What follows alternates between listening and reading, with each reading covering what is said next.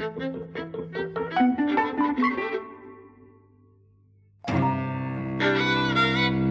and welcome to Eavesdropping at the Movies. I'm Mike. And I'm Jose.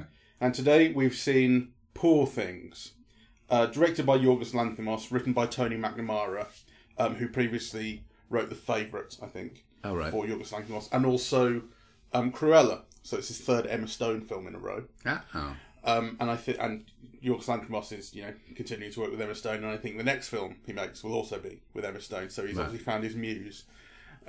We've seen a couple of Lanthimos films on the podcast. So The Favourite is one, and before that, The Killing of a Sacred Deer.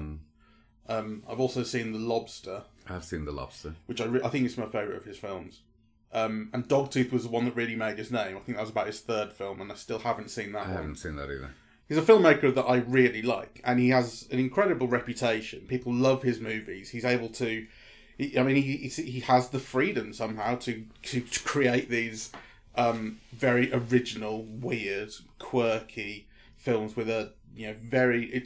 We were talking the other day when we saw Next Goal Wins about a Taika Waititi film, and you can just tell. And I think there's the same thing going on with Yorgos Lanthimos. You feel it, right? It's in the look and it's in the sensibilities. This is based on a 1992 Scottish novel called Poor Things, episodes from the early life of Archibald McCandless, MD, Scottish Public Health Officer.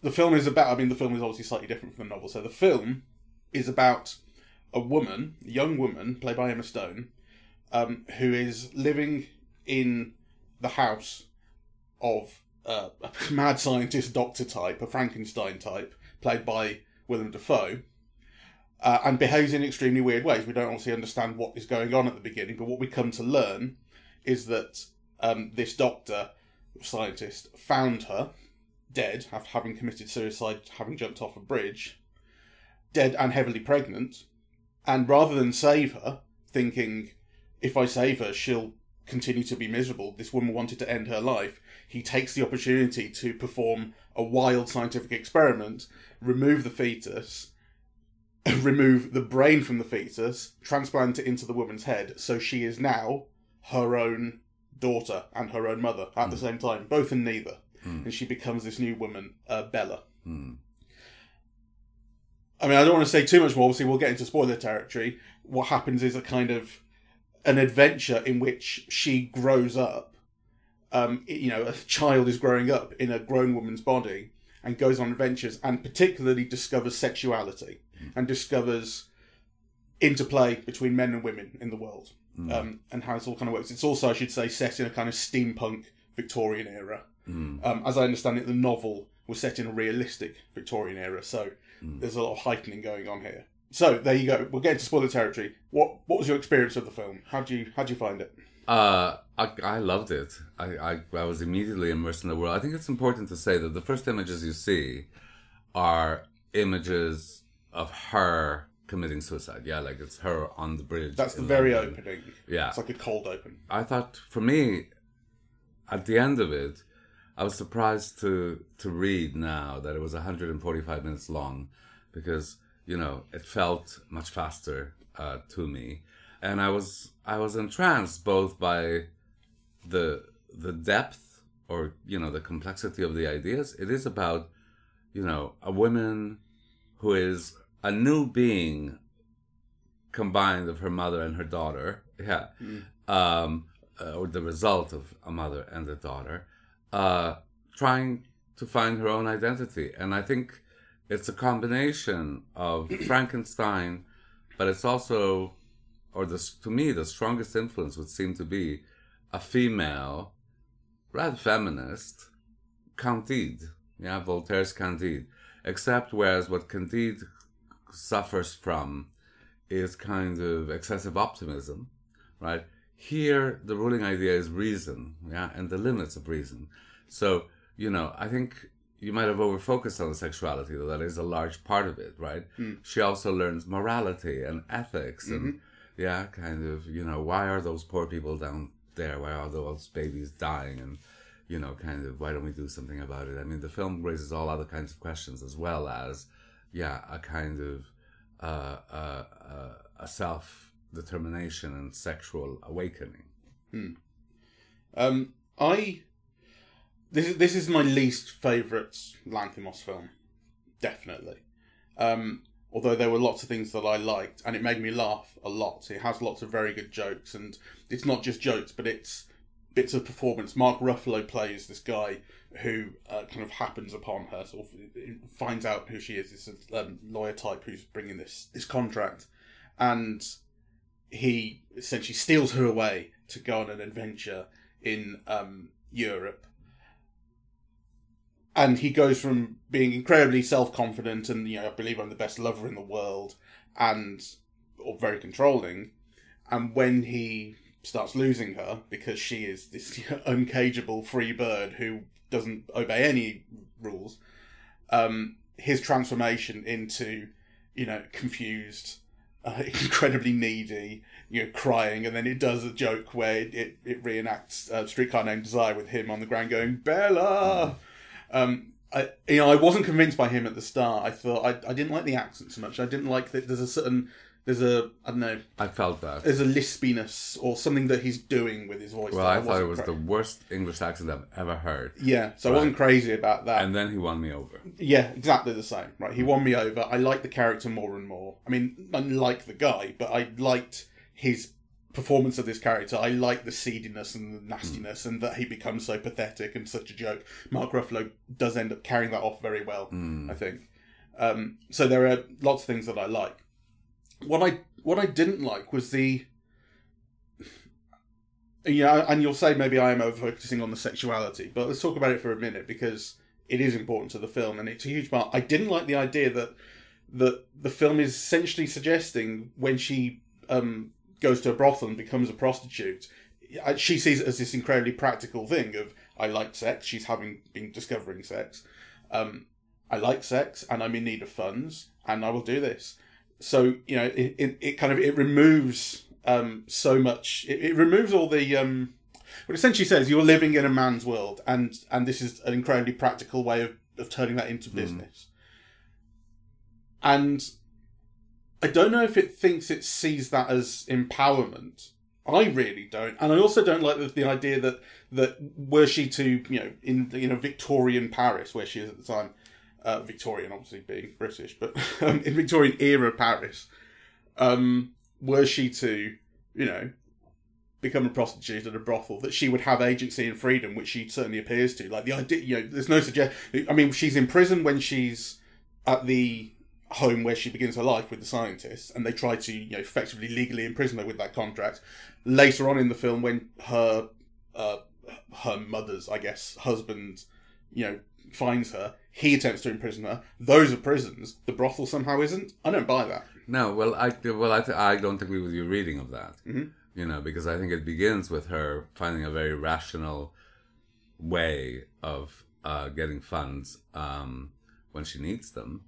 Though, interestingly, you're later told that she doesn't really need them. She's just kind of following on the adventure. So initially she doesn't need it. She's following on an adventure. Then subsequently she needs it. And it's kind of thinking everything through very logically. But then she begins to be aware, and the film dramatizes her growing awareness of her lack of agency. Yeah, kind of. And there's all these discussions. Why do the men choose and not the women, right? And then there's a line later on where she says something that it had made her dead or something.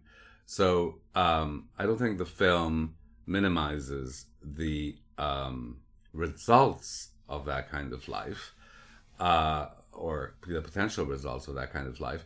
But I think also there is a kind of a liberal moralization around sex work. And it seems to me that the film does have that logic. There is that logic, and which is not to say that it also isn't kind of very exploitative and damaging. But I think the film dramatizes that well, and incorporates all the criticisms. I noted, that this aspect of her being in the brothel, which I think is one of the most daring aspects of the film, is also the one that's been most criticized. I've not seen it. I mean, I didn't know what happens in the film. I've not seen any... I was just reading through the Wikipedia page before we talked. Oh, sure, right. Well, I mean, I can understand that, and I can imagine people being just uncomfortable with the level of nudity and the freedom with which it shows sex and that sort of thing. But and I don't have a problem with any of that, and I think that somebody is really bold and very funny, and it's valuable. I mean, it's part of the film. It's worth seeing it. It's part of this character. Like, the film is not the same if you don't see all this. It's incredibly courageous of Emma Stone. I mean, I think it's one of the most daring performances I've ever seen, and that really does revolve around the sexuality. I can't think of a major star, and she is one, where she's, nude, fully frontal, in so many different scenes in the film. And it's not just the nudity, but also, the sexual dimension to it. Yeah, the sex acts that are involved in the depicting of that sexuality. So to go into those areas, I thought, kind of quite extraordinary. And of course, it's rendered palatable through tone, because throughout all of these sequences, the film maintains a kind of a comic tone. Yeah, I mean, this is very Yorgos Lanthimos. He plays things, or he plays his scenes with kind of deadpanness throughout that gives everything, a comic remove. If these things were played in earnest, they wouldn't be the same. And sometimes it really works for me, and sometimes it doesn't. And early on, I was finding some of it not working that well. And also, it's also in the way the dialogue is written. Again, this is something reasonably common to his films, although I think, again, it's extremely heightened here, the way that people speak in unusual kind of, and I'm not talking about like unusual like Mark Ruffalo with an accent, but it's the dialogue, right? It's the particular words that are used, and it's contextualized. Certainly with the Emma Stone character, it's contextualized because she starts off as an infant. I mean, her progression to sexuality. It was initially very uncomfortable because, although she's Emma Stone, she's 34 or whatever. She her mind is that of a child, and yet she's discovering masturbation, discovering sexuality, and then you've got this thing about the assistant character having feelings for her and wanting to marry her, and he's one who knows exactly what she is, and so it's kind of uncomfortable. But once she's going off with guys who have no idea, she's weird as far as they're concerned, but they have no idea, this childhood brain in her. She's weird because they can't conceive of female sexuality independent from them, right? Because what's so interesting about the film is, that it takes kind of female sexuality and female agency as a given, and then kind of depicts it to the shock of men, right? So her pleasuring herself, the thing with the cucumber, right, when she's meant to be very young. Yeah, her delight at kind of, what she's feeling. Her wanting more. I mean, all of these things are things that kind of women are not supposed to want. And certainly these men find it kind of both, delicious and distressing. So it initially serves their interests, and then becomes out of hand when they can't control her, and when she goes off with other men in particular, and that's particularly what drives Mark Ruffalo absolutely insane. And also when she, quote unquote, reunites with her husband at the end, that's something that he is taken aback by, and it's delivered by Bella. The news that she has been a whore, and that's just it, is delivered in a matter-of-fact, deadpan way. That's the way her character sees it, and it takes him by surprise, and the joke comes out of that. It always works that way, right? There's always a manner of delivery that makes a joke out of it. I mean, I think it's quite an amazing film in going into all of the areas that are really still taboo. All of the men in her life are all wanting to cater in one way or another. As you said, the Godwin character, the Willem Dafoe scientist, doesn't want her to leave the house, just the same way that the abusive husband at the end doesn't want her to leave the house. The nicest one is the medical student, right? The assistant. Yeah. But there's a way in which that kind of love is also its own kind of form of control, which is why it's so interesting that she decides to leave. But it is crucial, I think, that when, on their wedding day, she jilts him out the altar, effectively. Yes. And he has no problem with it. He's not any other guy, well, the Mark Ruffalo character would have thought, no, this isn't happening. But he is like, he understands, and he's not going to fight her. And there's also a line which is slightly out of place, maybe, but a line about what you do is with your body, that sort of thing. Yeah. When she's asking, aren't you jealous of all the men I've slept with, or whatever it is? What you do is your body. So he's very enlightened for his time. Yes. And then there's the Mark Ruffalo character, who basically, his idea is to be with her for a few months, use her up, and then dump her.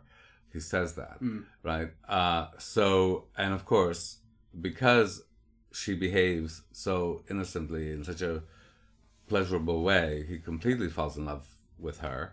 And the response to him falling in love with her is to attempt to cage her. He literally kidnaps her and puts her in a boat where she's got no way out, right? So, and then that's repeated again, by the guy who ends up being her husband in her former body, right? In her former identity, who also locks her up in his house. Right, so kind of, the film weaves through these different strands of, male domination and control, and how they respond to a woman who's in the process of self-creation, of self-development and self-creation. And none of them like it. And, they're all entranced by it, but on the one hand, but they also want to control it, limit it, tame it on the other. And I think the film, dramatizes that so incredibly well. The Mark Ruffalo line you mentioned, this is a minor thing, where you say he says quite explicitly that he wants to use her up for a few months, then dump her. Does he say that's something that she says? I remember. No. He says originally, I wanted you to come with me for 3 months, and then kind of I get tired of you and send you home. So I'm sure. So when he's expressing his love for her, having fallen in love, he says, "This was what I wanted to do originally." I think after the first time that she goes off on her own in Lisbon and she comes back, right? That's when they have that bit of dialogue in the bed. Okay, I'm not saying you're wrong or lying or anything. I don't remember that line in specific, but that would be because that would play against. She says the same thing to him later, which I do remember, where which enrages him and makes him more jealous and so on and so forth. When they're on the boat, she reveals that she's engaged, which she hasn't done up until this point, and to her it's no revelation. Nothing is unusual or meaningful to her in that way. Again, she sees it very practically. I'm engaged to this guy, but I wanted to go off and have sex with you for a long time first, and then I'll go back to him. And it's the same thing, right? I had a purpose going off with you, and that purpose has been served. Yeah. Yes. And so it's the same idea basically, except when it's done to him. Except that there's a big difference because, she's going with him to an adventure and, to see what happens, right? And to learn and to grow and whatever. He is very cynical about it. Yeah, in the sense that, he sees her as an innocent that he could exploit sexually. Yes, of course. So I think. But the idea of using one for sex, that is the same. The purposes are different. But the idea of I will go off with you because I want to fuck you for a while, that's the same. Well, except that's not her idea. I mean, she's not saying I want to go off with you to fuck you for a while. She says that.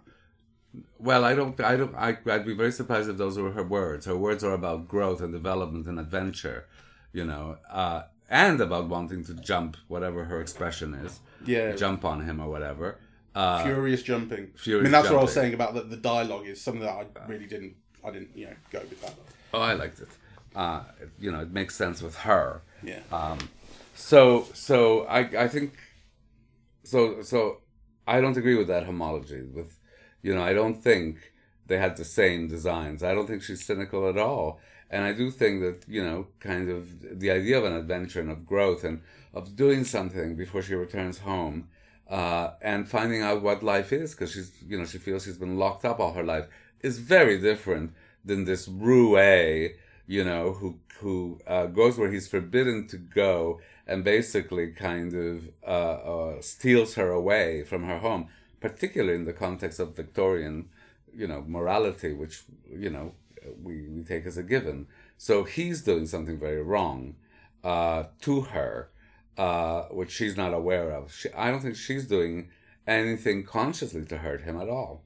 Yeah, I don't know what I've done to upset you, because I agree with all of that. Okay, I'm just then we're clear. I'm just saying that, like, the in narrow terms, one using the other for sex is that they are both doing that.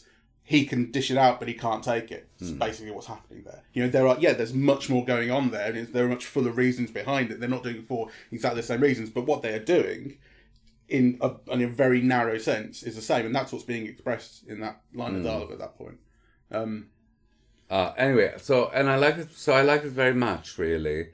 And to me, it does have connections with Candide, because, you know, he goes off on all these adventures, and really what he ends up seeing is raping and pillaging and destruction, and, you know, and he manages to kind of keep his optimism, right? She's different. She goes off on these adventures, and, you know, she, in a way, becomes human, right? But also because part of her characteristic is that she's bound by reason, right? And then, like, there's that whole discussion of, is it Emerson and the boat? Yeah, about kind of self-development and about, you know, human beings being kind of change and development and becoming. So I think that's kind of what she's experiencing, and she's experiencing, or she changes from being somebody who's got kind of a scientific mind that kind of is based on reason, to still having that as a foundation, you know, but also learning about emotion, really. Though, you know, she remains immune to it to a large extent until the end, yeah, when there's a discussion with Godwin, yeah, in a sofa, I've missed you, yeah, and it's still worded kind of with a basis in reason, but you have a depth of feeling that's behind that as well. She hates him for the way he's brought her into the world, essentially. Yes. She hates that she was lied to, and she hates that things were done to her. Yes. But she's also grateful for life. Yes. And she misses him. Yes. And I think it's a very nicely played scene, and it is quite delicate, that confluence of different emotional sort of registers. It's lovely. I have several moments in the film that have to do not with nostalgia, but I suppose with a lifetime of film going, that were like the filmmakers deploying, and that were so impactful.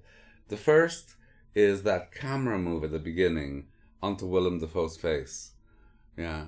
I think it might be the first shot of him, but there is a kind of a sweeping camera move that just lands on his face, and you go, oh my God, it's Willem Dafoe as Frankenstein, or, yeah, with, you know, because his face is so familiar with those cheekbones and so on.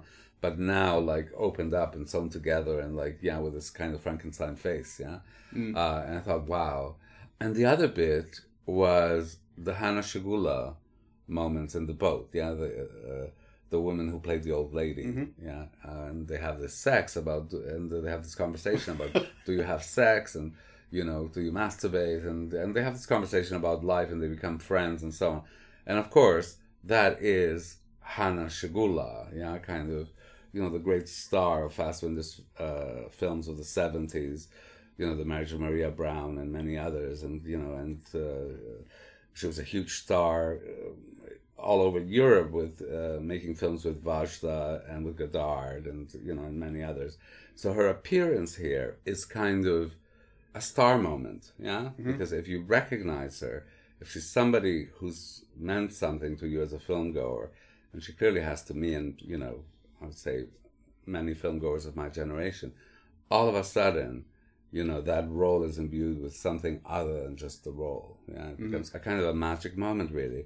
And she's got this wonderful stillness, yeah, this kind of soft, slow speaking voice, yeah, and this beatific face. I mean, you know, the face has now kind of grown wider, but it has kind of like this peacefulness and knowledge and wisdom, you know, and it's kind of, she's used very effectively, I think. I think she's very well cast, and I think most of the film is very well cast. I think Willem Dafoe is beautifully cast. I mean, he's got exactly the right look for his role. He can be, you know, threatening, he can be theatrical, He can be caring. You see all this in him, and he's very capable of bringing these out. The one thing I don't like about his performance, similar to Mark Ruffalo, I think his accent's dreadful, and he's the one connection that the film has to the Scottish origins of its novel, because I believe it's set in Scotland, and the author's Scottish, and he is putting on a Scottish accent sometimes. I mean, it kind of comes and goes, and I do wish they'd rather. I mean, I'm glad they cast Willem Dafoe because he's so good. If they had found a Scottish actor who was very good and just cast him, that would be great. If you're going to cast someone who isn't capable of doing this accent, just drop it. Let him be Willem Dafoe. Yeah. It's embarrassing, and really. I mean, I must say, I felt different about both of them because, when I first saw Willem Dafoe, and you recognize a kind of, I don't know, a Scottish or tilt or something, and you go, oh, okay, that's what he's doing. And then I kind of didn't pay any attention, whereas the Ruffalo, you just think, this is the worst English accent I've ever heard in my life, and it kind of takes you out of the film for a while. It's quite reminiscent of Keanu Reeves's all those years ago, do you remember? Yes. It's a bloody disgrace, and all this kind of stuff, but it did win me round eventually. Willem Dafoe's never won me round, though. And the problem with his is that it comes and goes. When it returns a bit Scottish, there's a Scottish vowel in there. All of a sudden you go, oh yeah, he's trying to be Scottish. When he's not, and he just sounds like Willem Dafoe, it's fine. Just, I wish he hadn't tried to hit those vowels every 5 syllables. We haven't talked about the film's look, and that is perhaps arguably the most distinctive thing about it. Again, this is very Yorgos Lanthimos, particularly in use of fisheye lenses. He uses extremely wide angles and low angles. I mean, there's the dance scene in this immediately reminds you of the one from The Favourite, shot in the same way. Not only the angles and the lenses, but also the actors coming towards the camera. Which they happen in a couple of shots here, they happen in a couple of shots there, and you think like, I mean, I'm not saying it's like he's just self-plagiarising or whatever, but it's just, you go, oh yeah, this is this man's aesthetic. I love the whole design of the film. Yeah, it has a very particular kind of Art Nouveau-ish look, with buildings that are both curved and angular, right? And actually, it doesn't seem to make any difference whether they're in Lisbon or London or anywhere else they've been. That kind of look of the buildings is very similar. I love. Although you do get differentiation, certainly. Okay, I mean, you get slight differentiations, but the film has a unified look. Actually, the interior of the ship, kind of the beds and the round portholes, but the curves and. Doesn't look that different than the London house. Yeah. No, I'm with you, but I'm particularly like the outside of Lisbon. It looks very different from the outside of Alexandria. It looks very different from the outside of London. Sure, those things, and you have these wonderful CG painted in backgrounds that are full of life and imagination, which really reminds me of Terry Gilliam, actually. That's interesting. Yes, I can see the connection. Anyway, it looks beautiful, and it's very, very, very distinctive. Yeah, and very expressive, actually. And I noted, because I'm not usually one to stay until the final credits. Just because, I mean, I used to be, but then you think, there's IMDb, or if you want to find out who did what, you don't have to sit through 10 minutes. So, and I kind of resent being forced to, sit through third assistant driver kind of credits. But this one I stayed all the way because the images were so captivating. The credits in this, we should say, are they're, rather than scrolling up the screen white on black as is typical, they are white cards on images of white text on images of, well, it's the house, I guess. Yeah. But that's it, all the way through the credits. It never turns into black. That's all the way through. Yeah, you get one image after another after another. And actually, it's almost like your eye has to find a way into them, because there were many of them. You think, oh, what is this? Right. Well, they really bookend the film because the film opens. So we've had that opening where we've seen her commit suicide, and then we get the credits. I think that's the way around it works. And the opening credits are similar imagery. So it's like one shot after another. The cutting between them, but they're like quilted pillows, right, or blankets. And the stitching creates images. It's like someone riding a mermaid or whatever it might be. But they're completely white. Like the stitching is white, the blankets are white, and it's just completely devoid of colour. And then we go to a whole segment of the film that's in black and white.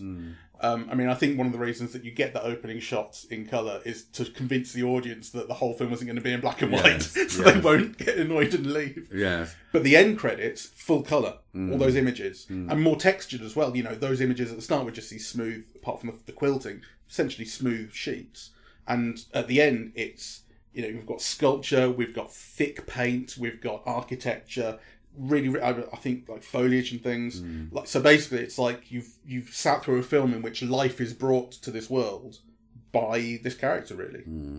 Let's talk a little bit also about that world, because it's so fascinating. It's so detailed and inventive, you know. So I noticed when they drive out in the car, you know, that you have all these late 19th century, early 20th century cars, with the steam, like it was kind of very steampunky. But then Godwin's car they're all carriages, but then Godwin has a car, but just the head of a horse stuck to the front. Oh, I didn't notice that. I didn't remember. Well, I'm just, you probably wouldn't. The point I'm trying to make is that the film is so detailed, that it offers all these kind of little pleasures. I mean, the more obvious ones are obviously like, I don't know, a dog, with the body of a goose, or those combinations that you get throughout the house that are kind of a pleasure to see in motion as well, right? Because you think of all the effort that must have gone into animating kind of all of that. But, the other details are there as well, which, so I think it's a film to re-watch. It'll offer many pleasures in doing so. And they're not just, frivolous little details that, just give you the sense of the scientist's mad experiments, but they also give you the final punishment at the end of the film. So this thing about empathy, which empathy and morality, which Bella discovers throughout the film. It's crucial that she discovers when she is reunited with her former husband, quote unquote. She discovers that she, or really her mother, was not a very nice person. So he's a general, I think, or an admiral, something along those lines. He's covered he's a general, covered in medals, huge house, staff, and he's incredibly cruel to them. I mean, when we get to the house, he draws a gun and says, "I'm protecting myself because I'm pretty sure there's going to be a staff uprising soon because they all hate me." And every time he speaks to the staff, he's pointing a gun at them. So we discover that she wasn't very nice either. I mean, we essentially get that from the non-answers from the maid. She's saying, "What was I like? Who was I?" And she won't say anything. It's like, you were a bitch. But she's been learning. She wants to be nice and things like that, and she likes pleasure. She, the thing with sex, and why doesn't everyone do this every single day, all the time? Why wouldn't people just give themselves all this pleasure? And then she discovers, as you mentioned earlier, or she's shown rather by a cynic, as he's introduced to us in the film. He shows her the slum, dead people who have no money, and he says, if we go down there, they'll just rob us and kill us and rape us. And she's distraught by this side of the world that she hasn't seen, but she's resolved to make it better. I want to be in the world, I want to make it better. It's a really kind of nice thing to it's a really nice characteristic to have, and it's really nice to see that of her. And I think that's why when you get to the very end of the film and she has managed to free herself from this former abusive husband who she doesn't know, they have done surgery to replace his brain with the brain of a goat. That's what she writes at the end, because it's kind of cruel. I mean, they killed the guy, but what it would have been extra cruel would have been to put his brain in the goat's body and make him. Do you know what I mean? Like, that would have been fucking terrifying, and they didn't do that right. So his body's just going around, but it's not him anymore. So it's a revenge, but not one that is as mean as it could have been. Like, that's kind of important. That ending is the triumphant music at the end of that, and like the kind of the way in which this house has become theirs because Willem Dafoe's character has died, he passed it on and everything. And they've had the success and like made the life their own, and she also got her friend from the brothel who she wants to be a socialist with, although that's an area which I'm not sure the film really carries off quite so well. But it's a happy ending. Yeah. It's a happy ending that belies quite atrocious actions, because that's what all they do, kill the husband, right? And the motivation for keeping him in a goat's brain, keeping his body in the goat's brain, is to me not as kind as you make it out to be, because basically they have to keep him alive or be accountable for his death, right? So keeping him alive, or keeping him seemingly alive, means that he's dead, so he won't get revenge. But actually, to the world at large, he is still alive. Yeah. Yeah. I hope I didn't say it was nice. It's just not as cruel as it could have been.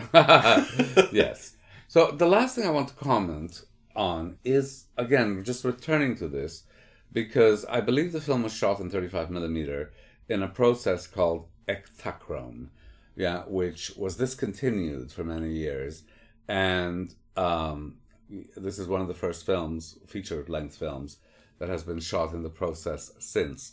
And I looked it up a bit because the film has such an unusual and beautiful use of color. Yeah, it really stood out for me. And so, when I got home, I thought, I wonder how this was shot, right? And so I just want to signal both that it is very beautiful and that it is the result of this return of Ektachrome 35mm film, which the Poor Things was shot on. So Ektachrome, I don't know very much about. If it has any relationship to the likes of Technicolor and anything. Basically, I don't know how old the process is, but there was a shot. I think it's when you return to the imagery of Bella, or as her mother, throwing herself off the bridge. There's a return to that imagery at some point in the film, and there's a shot of her face and the blue sky in the background, and it's the quality of the film, and it's the quality of the colours. The red of her lips, the blue of the sky, really made me think of like Meet Me in St. Louis. Do you know what I mean? It had those qualities of that era, and it's the only shot in the film that made me think that. But I found that incredibly striking just for a shot. Yeah. No, I thought. For me, actually, they looked a little bit like the Powell and Pressburger kind of color films of the 1940s, like The Red Shoes and Black Narcissus, because it's Technicolor, but it's a bit more muted than kind of what you get in like Meet Me in St. Louis. So it has. Well, that's probably why that's the only shot that made me think of that. Yeah. So I really loved it. It really stands out, and it kind of helps in the creation of this imaginary world where kind of things are so strange, but you adapt to that kind of strangeness, to this world that's being built for you really quite quickly. I think it's kind of one of the major successes of the film for me. So it's an interesting film to think about and to talk about, and I've enjoyed the conversation. I do think I have not resolved the issue that I have with its use of the brothel, sexuality, the way in which it does seem to say, this is a man's world, and the only success you can really have in this man's world is to use the men, and exploit yourself for business. I never get the sense that she's using them. I think that's kind of, for me, one of the film's achievements, really. She's going with them. She doesn't have an idea. By using it means, okay, I want this, and I'm going to go with this guy to get that. You never have a feeling that she's got an end goal. She's going with them to have an experience of seeing what going with them will be like. But she's not out to use them in the way that they are to use her, where they're saying, I'm going to take her with me and I'm going to do this to her. Yes, fair. Yeah. I meant more specifically the men who visit the brothel. You're right about the men with whom she travels and stuff. Well, I think the brothel scene for me is... Because some of that sex is close to rape, some of it. And she has this line about how harsh it was, but it was kind of pleasurable in a way. And again, for her, it's a learning experience. That to me is the greatness of the film, right? That it both acknowledges, that sex and brothels can be brutal and exploitative. They tell you very clearly that her pleasure is never a consideration for these men, right? And also, I find it very honest, to think that kind of brutalizing sex can be a thrill. Yeah, because it clearly is to some people, right? So the fact that it acknowledges all of those things is part of what makes the film so daring, and so complex, right? Yes, I understand that, and I agree with that in part, but I also think that the film doesn't at any point suggest that... Well, it's like what I said at the start, right? She, in the brothel, she is essentially free, right? But she's not. I mean, and actually, this is where the madam comes in, who gives her an illusion of freedom, who offers her chocolate, but before you know it, she's drawing kind of blood from your earlobes, right? And she is, and at one point she says, this is how you control. She too is controlling, like the men, right? She says, you offer us croissant and chocolate only to control us, She can leave that brothel at any point. And I don't think that's... Well, she can, and eventually she does. Exactly. Right? But until, she finds a reason to leave, then she doesn't. I mean, I don't have any problem with that. I do think that is the most challenging section of the film. I think it's the one that audiences will find most uncomfortable. And I think because of all of that, it's also one of the reasons why the film is so great. That it will make people uncomfortable and think about all of these things that are kind of almost verboten, really. Or, that people are so moralistic about, that they don't think about, both and. It's always either or, So and there's no question that kind of women have found a way out through prostitution.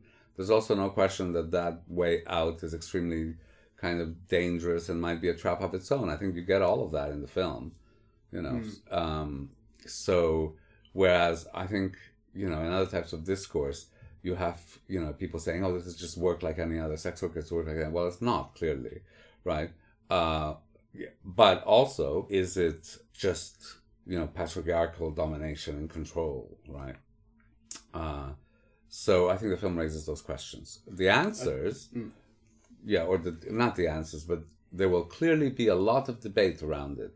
And I think part of the reason why the film to me is so great is that for people who watch it, it'll ignite a discussion on all of these issues. And I bet you there'll be countless articles written, particularly by feminists on the film. Right?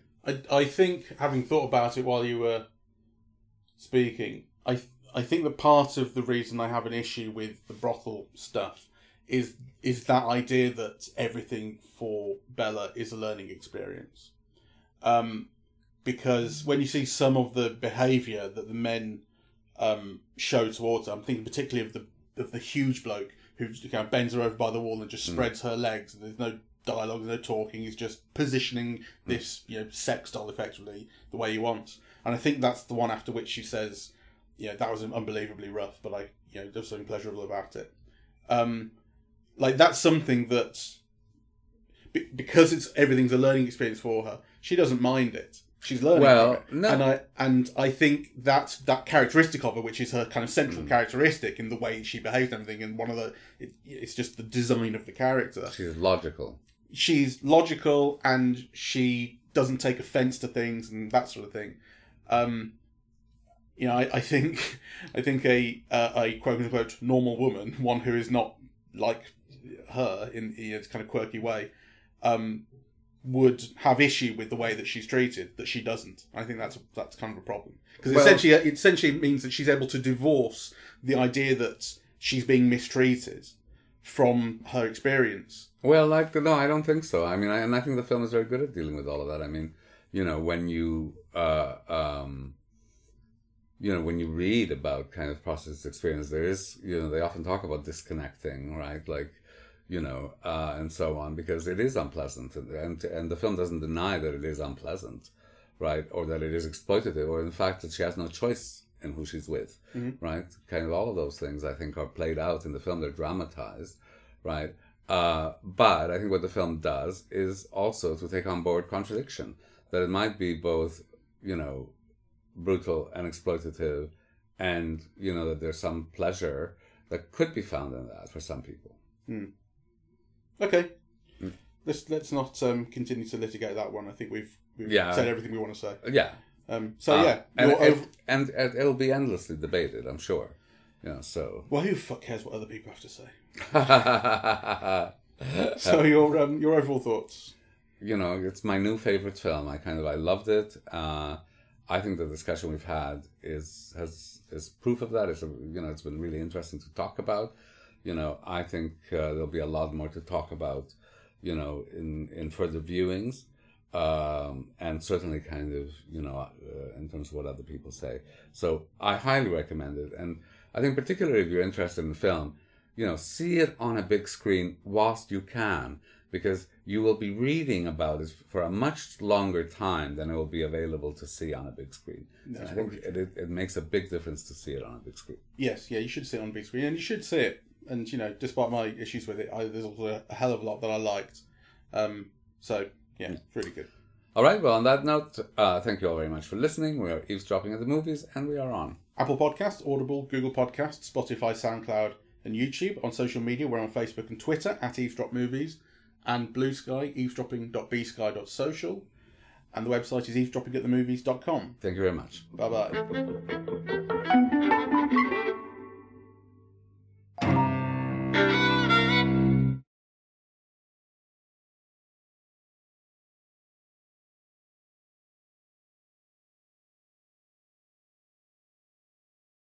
It's funny what you were saying about the end credits as well, because you were talking about, normally I just want to go home and look on IMDb. IMDb's there. Well, I'm having to sit through all these boring credits. And I was thinking the one thing you've got to do with these credits is go to IMDb, because you can't fucking read the text. Yeah, that's true.